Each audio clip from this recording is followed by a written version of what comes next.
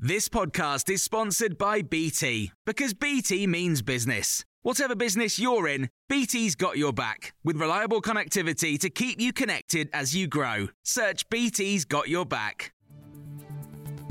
This is the Times afternoon briefing on Wednesday, the 7th of June. Ukraine says 42,000 people are at direct risk from flooding following the explosion at a major dam yesterday.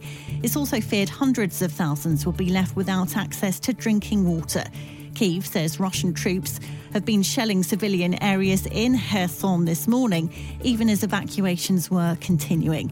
Meanwhile, Ukraine's top security official is warning that Russia may now be plotting to blow up the Zaporizhzhia nuclear plant some 90 miles upriver.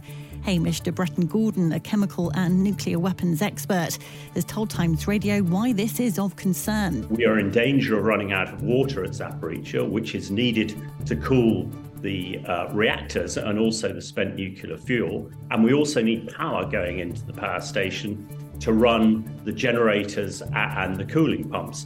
If we lose all of those, we are then in a very dangerous position.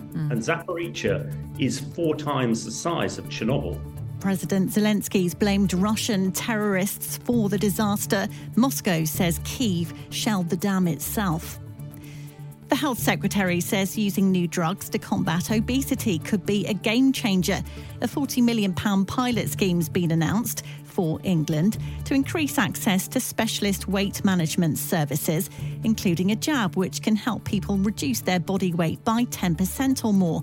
Steve Barclay has told Times Radio we need to use all tools available. I think there's a recognition that obesity really causes health harm. 9 in 10 type 2 diabetics are overweight. The second biggest cause of cancer after smoking is obesity. Around 1 million people are admitted to hospital a year as a consequence of obesity. So we also recognise the fact that often it's just very difficult for people to lose weight, or if they do lose weight, to keep that off.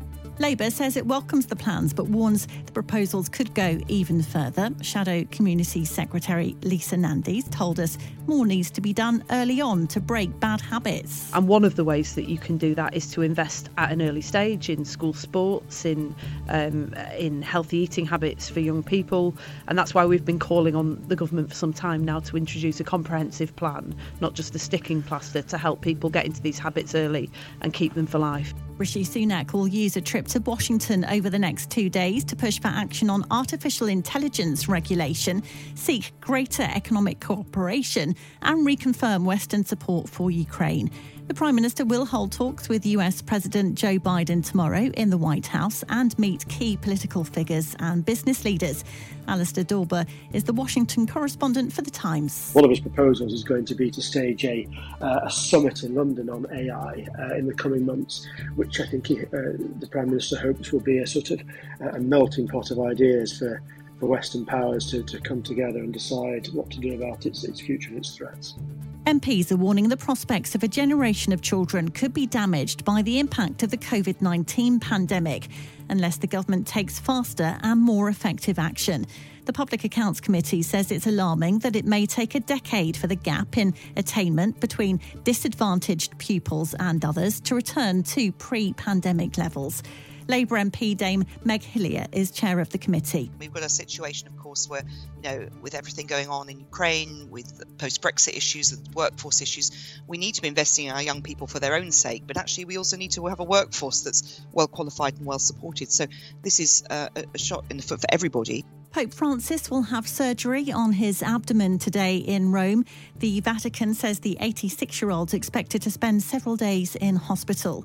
And Moeen Ali has come out of Test retirement to replace the injured Jack Leach in the squad for the forthcoming Ashes series. Ali, who retired from the longest form of the game in 2021, reversed his decision after talks with the Test captain Ben Stokes and head coach Brendan McCullum. And you can hear more on all these stories throughout the day on Times Radio.